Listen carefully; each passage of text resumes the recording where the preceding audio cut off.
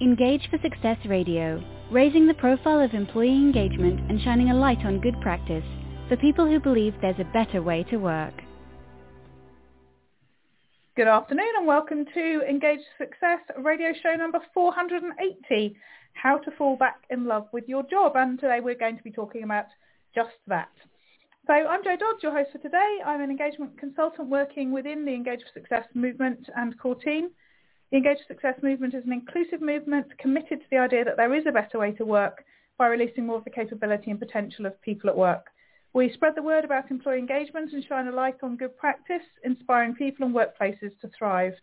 And we're widely supported across the UK, involving the public, private and third sectors.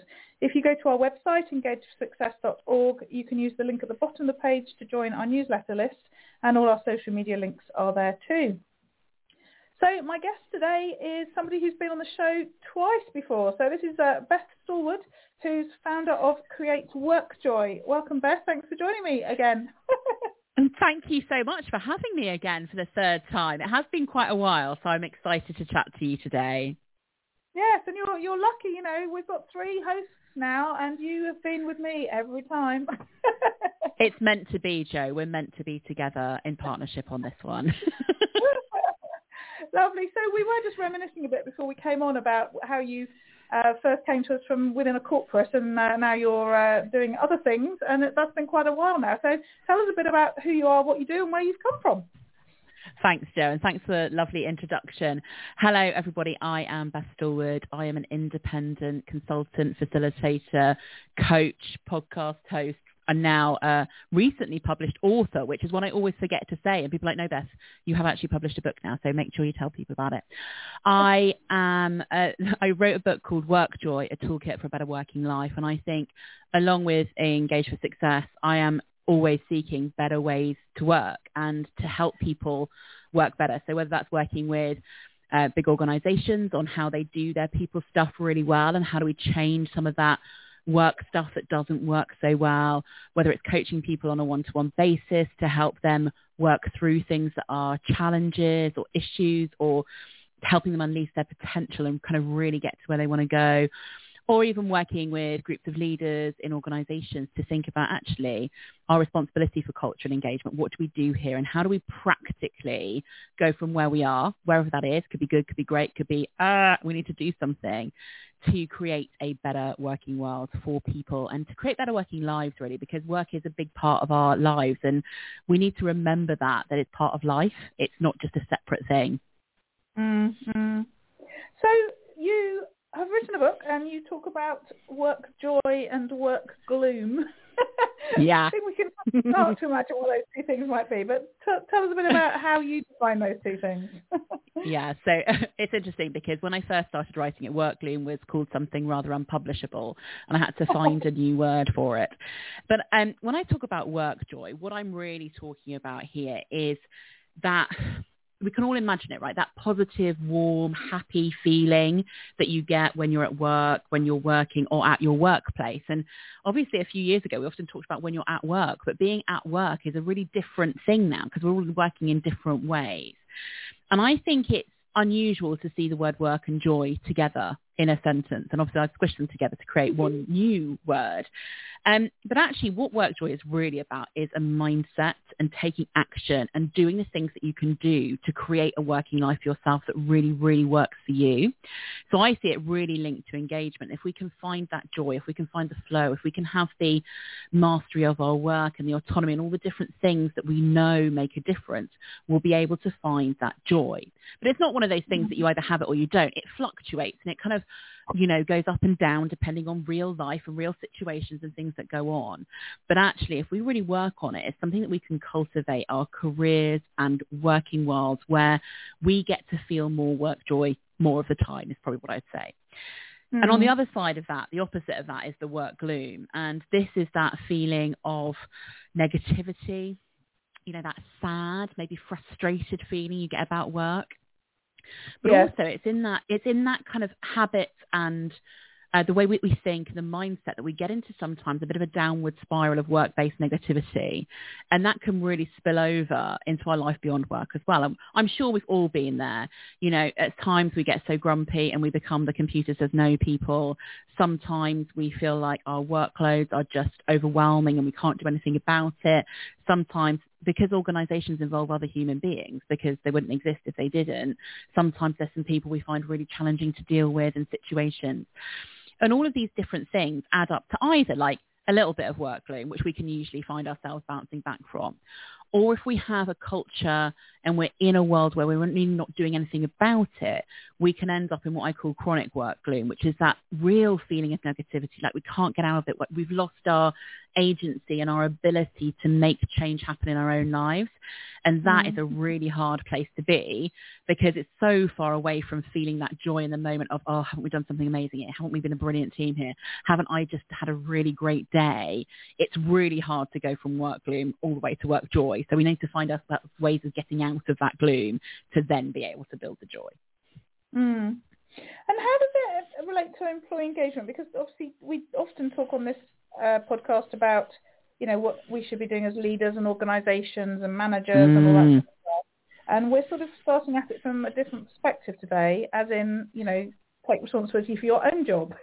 How does it relate to the sort of whole employee engagement piece where we're sort of, as organisations, trying to further engage our people? Yeah, and I think it is directly related. And actually, when I did work within organisations and I spent a lot of time thinking about employee engagement and doing activities and trying to make that work, one of the things that I really noticed is that the people who were engaged were the people who were making an active choice to be engaged with their work, to find solutions, to do something. So I actually think organisations, of course, have a responsibility for employee engagement, and they do have a big responsibility for work joy. And in fact, often it's removing the barriers to joy versus making it happen themselves. And I think it's really related in the fact that individuals and organisations can work together on both engagement and joy. And joy, I would say, is probably a fundamental factor of being engaged. If you never feel any joy at work, I think it would be really, really hard to feel that sense of engagement. So they're almost one and the same thing, but different in that one comes at it from that joy perspective and one comes at it from an engagement perspective. But actually what we're talking about here is that mission that you're on, better ways to work, like finding better ways to work.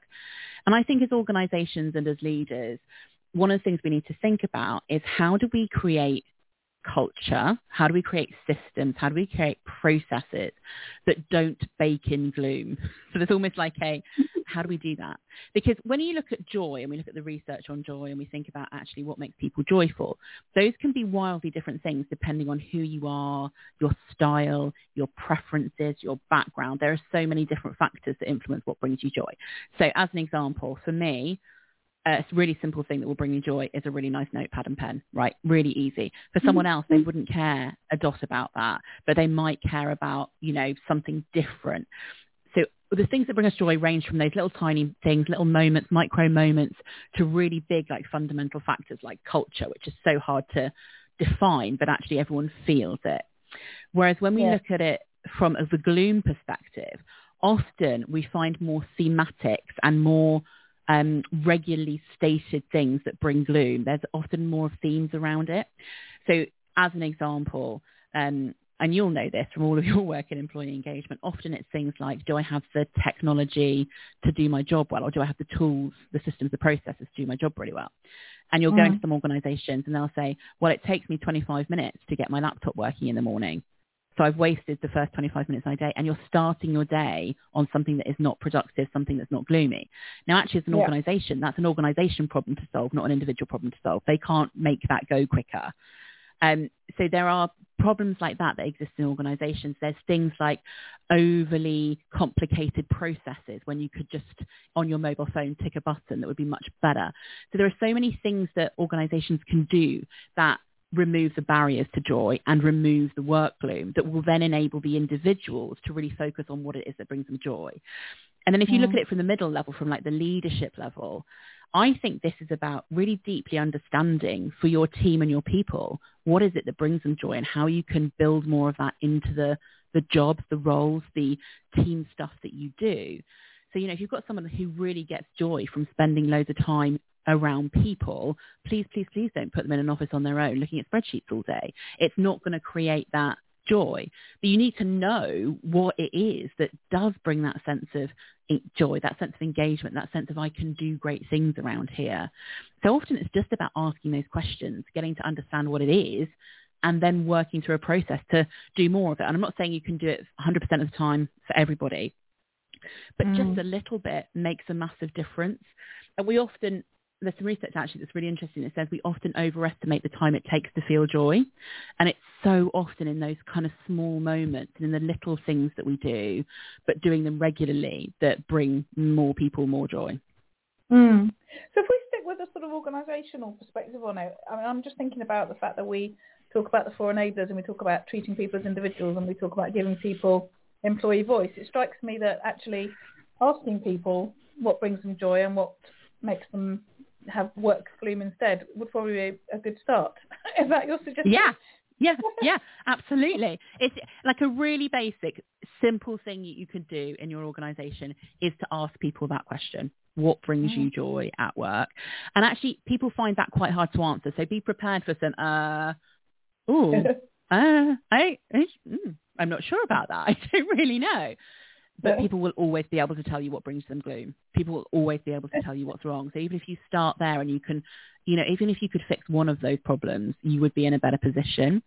But actually what I often get people to do, and it's a free resource that's on my website, do a tracker for a week, one working week, whenever your week starts, whenever your weekends, and just every day get your team or ask your team if they want to do it to fill in what it is that's brought them joy and what it is that hasn't. And what you often find there is they then go, oh, okay, yeah, that is what I really like. I've got some examples. I know what that is. I can describe it better when you're looking at the joy. And then you can really, as a team, look at those themes around what is the stuff that we're doing that's not really working here, that's creating a challenge, that's creating some problems that we could really, really work through as a team and create a better way to work in our team or in our organisation. So sometimes we just might need to give people a few tools to be able to understand what it is that works for them and what doesn't. And what would you say to, like, I know some people who just don't like going to work and whatever happens, they'd rather just like wallow in the fact that it's rubbish and they don't want to be there, which I don't get at all, because I sort of think, well, there's much nicer ways to live your life. I agree. And actually, if you look at the stats on it, these blow my mind, is that work on average in our lives is 35% of our waking hours. It totals 90,000 hours in our lives. It's a massive part of, and that's on average, it's a massive part of what most people do in their lives. And work can be brilliant. It can be life affirming. It can be really reassuring. It can give you structure. It can give you purpose. So there are so many reasons why humans work, and it's actually really good for us to work. But if somebody's coming at it with a mindset of like a mood hoover, and there's a bit of a chapter of mood hoovers in the book, if you're coming at it like that, you're never going to change. So one of the things I talk about is actually the WorkJoy mindset and being able to understand that you can change it if you want to. But if people are going to make the choice, it's like engagement, isn't it? People are going to make the choice. Are they going to decide to kind of embark on this? Are they going to get on the bus? Is it something they're interested in? But a lot of people have got either such chronic gloom or are so far away from a WorkJoy mindset or even an engagement mindset, whatever you would like to call it, that it's going to be really hard to take them on that journey. Because people have to make that decision. Like, you can take a horse to water, right? You can't make it drink. We can't actually force people to be engaged. I think isn't it? Oh my God, would it be much nicer in life, for your own lives, for everybody's lives, if you didn't have to be miserable at work? And one of the challenges I think we find is there are so many, if you think about social media and memes and things that go on and all these like quite cynical things about work. It's just not a great place to start from. All those memes about, oh, it's hump day. We have to get over hump day. And don't worry, there's only 2 more days left.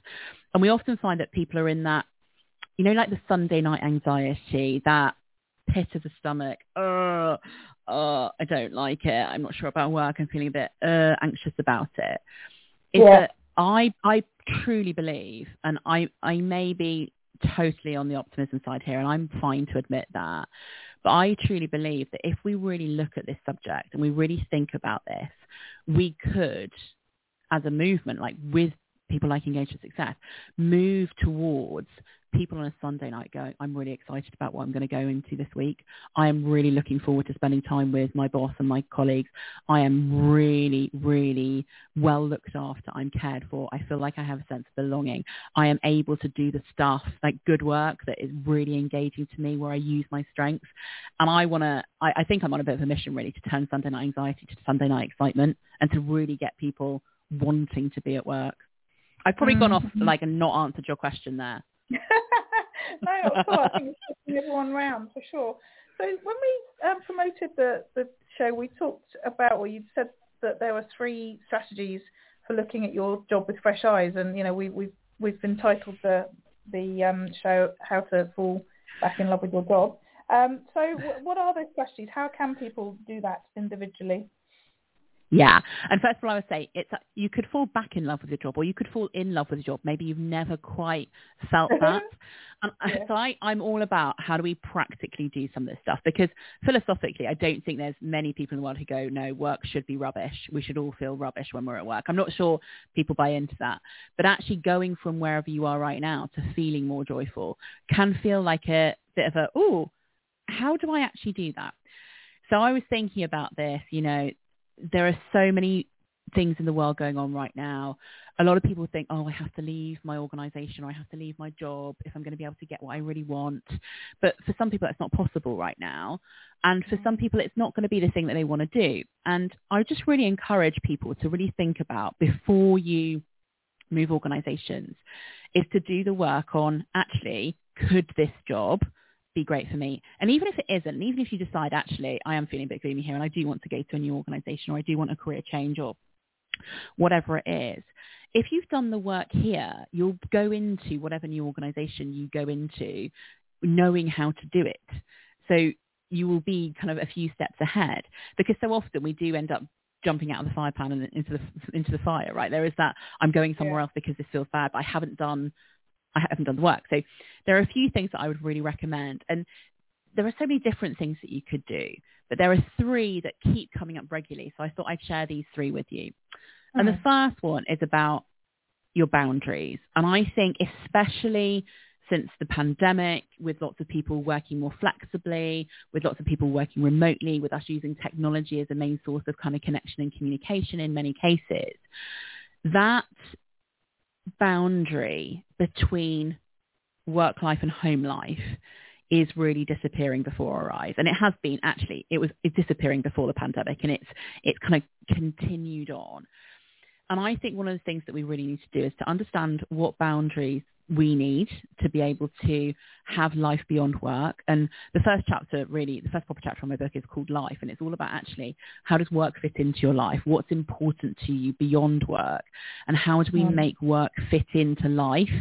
And I have a real aversion to the term work-life balance for many reasons, but one of them is it's not always going to be in balance. Number 2 is, why is work first there and not life? And I think we just need to think about it's like, hang on a minute, bigger than work. So let's put that first. Maybe I'd be all right with life-work balance. I don't know. But the idea of balance has us thinking that there's this perfect ideal, we can be balanced in this, we can all achieve this. And do you know what? Sometimes that's just not possible. We all know in life, sometimes life takes over, big events, tragedies, all the kind of real life stuff. Sometimes you're going to be more focused on the life stuff. And sometimes, maybe if you're going for a promotion, or you're looking at a career change, or you're starting a business, whatever it is you want to do, sometimes big projects, etc., take over, and we do sacrifice a little bit of life for the work stuff. And that is a flexible thing. And the more we think about that, I think that can really help. So I think with boundaries, what we need to do is we need to think about, okay, what does my life want to look like? What does my work life want to look like? And what do I do to put in place some boundaries that allow both of those things to exist at the same time? And it could be some boundaries about time. So it could be around, actually, I've been sitting here sending emails at 10:30 at night. Why am I doing that? What's driving that behavior? And this might be where managers can look at this too, leaders can look at this, organizations can look at this, is what kind of culture are we setting around the boundaries between life and working life, and how do we enable people to have the lives that they want whilst also doing a great job working.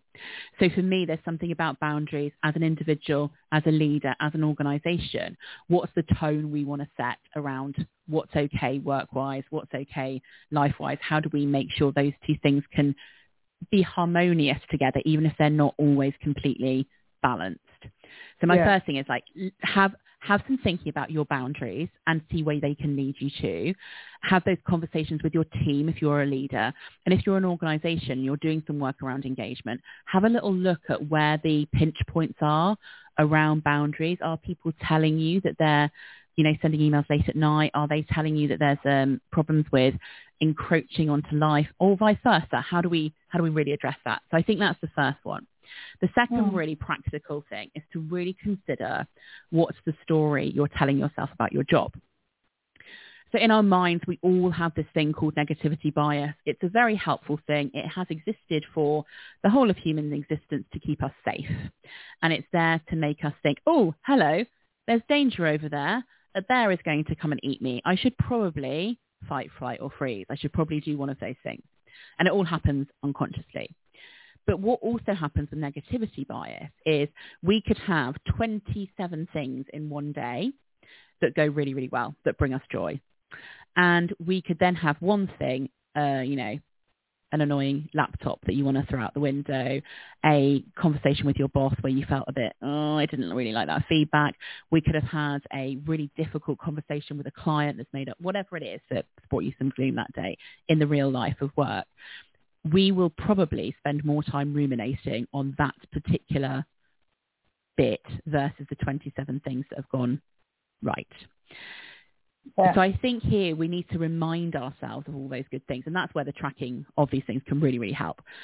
But remind yourself of what's going really well, and to be able to think about what's the story I'm telling here. Because if I'm telling my story to other people and I'm having a good old moan and kind of going, oh, I really hate my job, or I hate the organization, or my boss is really bad at this, or I'm just never going to get promoted. I don't see how I'm ever going to have a great career here, but I can't do anything about it because X, Y, Z. That story is never going to help you. So actually taking back control of your narrative and kind of maybe changing that from, it's really applying a growth mindset here. It's kind of saying, okay, I haven't been promoted yet, but there are some steps I can take to get there. Or saying, my boss finds this thing really difficult. How do I move beyond that? And who else can I engage to help me with that particular thing? Because we do put a lot of pressure on managers and leaders to kind of fix all our problems for us. But as I say in the book quite a lot, managers and leaders are actually just human beings, and they're struggling and finding things hard as well. Yeah. So I think there's something about what's the story we're telling ourselves about work? Are we buying into the story of other people? So often we can get caught in that kind of mood hoover conversation where people are moaning and we go, oh, yeah, that is really bad. And then if we really thought about it, we go, oh, do you know what? That's just real life. That's just a part of how organizations work. And it's something that we can accept and we can move on from. So we need to really think about what are the stories we're telling ourselves? Are those stories true? Are those stories ones we want to be telling ourselves? And maybe like, in the words of Natasha Bedingfield from the 1990s in the song, like, the rest is not written yet. The rest is yet unwritten. You have a chance to change that story and change the narrative. And actually by changing the narrative, you can help yourself apply a mindset which has more joy in it, because you can take a bit of control. You can use the power that you do have.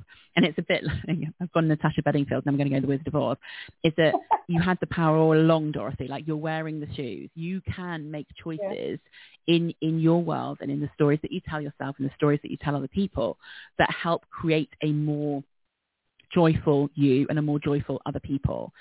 So I think there's something about changing your story. And then I've kind of alluded to the third one as well, is that we so often as individuals put a lot of pressure on our leaders to be perfect, to be able to understand everybody individually and to create all the kinds of things that you want in life. And obviously, I'm big on making sure leaders can do all that stuff, but we do have to remember that leaders are human beings and they're often juggling 327 different things. They've probably got 20 people in their team, and 20 people in your team means that there's 20 different needs, different preferences, different ways of working that you're trying to balance. And one of the things I actually think is to really change that particular story and rather think about how do I make my boss brilliant, is to think about how can I be a brilliant bossee, and that's not really a word. But thinking about what is it that I can do to enable my manager, to engage my manager, to help my manager be the best that they can be for me. And it kind of goes back to your boundaries, and it goes back to the stories and all kinds of things, is that sometimes we expect our managers and our bosses and our leaders to have some kind of crystal ball that enables them to understand what we really need. So actually having some conversations with your manager says, do you know what? To get the best out of me, to make me engage and perform and do all the things that you want me to do, here are the things that I really need from you. And I know that 3 of these aren't in your wheelhouse because you can't be great at everything. So could you do these 7 things for me? And if you can do those 7 things, brilliant. And these 3, I'm going to go and find a mentor or a colleague or someone in my network who can help me with the stuff that maybe I'm not so good at. So it's thinking about actually change the story from they have to be perfect, number 1. But there's a responsibility in a relationship that we often think comes from the leaders and they have to do all this. And leaders should be good. They should be well trained. They should know what they're doing. But they can't be expected to be perfect, because if we expect them to be perfect, we can expect everyone to be perfect, and nobody is perfect. So let's look at actually how do we enable our leaders as people who receive their service of leadership to be better by being, maybe more open, by being maybe more boundaries, by being really clear about what it is that's good, and allowing them not to be perfect and allowing them to have some challenges and struggles. Maybe it's about saying, actually, boss, Joe, you're my boss today in this imaginary thing we're talking about. Joe, you're my boss. What is, I know that this is the thing that doesn't bring you joy, Joe, but actually that would be a really great piece of development for me. Can I take that on? Can I do that? Because that gives me development, it gives me joy, and it takes away something gloomy from you. So there are so many positive conversations that we could get to and great actions we could get to if we change some of our stories about the people who lead and manage us, and change some of the stories about the organisation as well. And so often the organisation is the easy thing to blame, isn't it? It's like, oh, our organisation's rubbish at this. But in reality, our organisation is just people. It's people. Yeah. The organisation doesn't think. It's not a human being. It doesn't think or act. So it's about getting really specific about how we can influence all of those things. And obviously, I'm going to put a caveat on all of this, which is there are some managers and leaders out there that won't be good at that conversation. Right? That's going to be a fact. They're not always going to be brilliant at this. And some of them might find it quite hard. And there are some genuinely not good leaders out there. But I think probably 95% of leaders and managers are doing the best they can and are really trying, and you could help them to be even better. Lovely. Well, we've just got 2 minutes left of the show. What are your parting words for people listening, either about their own WorkJoy or what they can do to help their teams? I think in parting words, I'll repeat a couple of things that I've said already, which is, first of all, if you want to do it for yourself or for your team, track over a week what it is that's bringing you joy, what's bringing you gloom. You can do it as a really fun team exercise and think about, oh, actually, aren't we all different? Can delight in some of that diversity and what brings us joy and what brings us gloom. And then to really consider, actually, how do we remove the gloom? How do we reframe it? Sometimes we can't remove it completely. How do we manage it? How do we learn to laugh at the gloom? Because sometimes the gloomy things is just like, this is just part of life, and we have to have a bit of a giggle and move on about it. And I think that the second thing I would say is, as an individual, if you are a leader, which is so many of the people who will be listening to this podcast, because you're organisation people who want to do engagement stuff better, the best way you can help people and help your organisation get more joy is for you to role model it. So for you to find the way that you get joy, to talk about it, to get people to understand what works for you. Because if you are encouraging everyone else to have joy, but you don't have joy in your work, it's not going to work. You need to actually do it yourself. So for leaders, do it, see it, and then spread it, is what I would say. Brilliant. I love that last line. Thank you. Thank you so much, Beth. It's been great to speak to you again, and hopefully we'll get you back on the show in another couple of years. Thank you so much, Joe. And I'll see you in a couple of years. Lovely. So to let you know, Jo Moffat's will be back next week. She's talking with Mark Magnetas and Gaurav Bhatnagar, and they're talking about their book, Unfear, Transform Your Organisation to Create Breakthrough Results and Wellbeing. So Jo will be back with you next week. Engage for Success Radio, raising the profile of employee engagement and shining a light on good practice for people who believe there's a better way to work.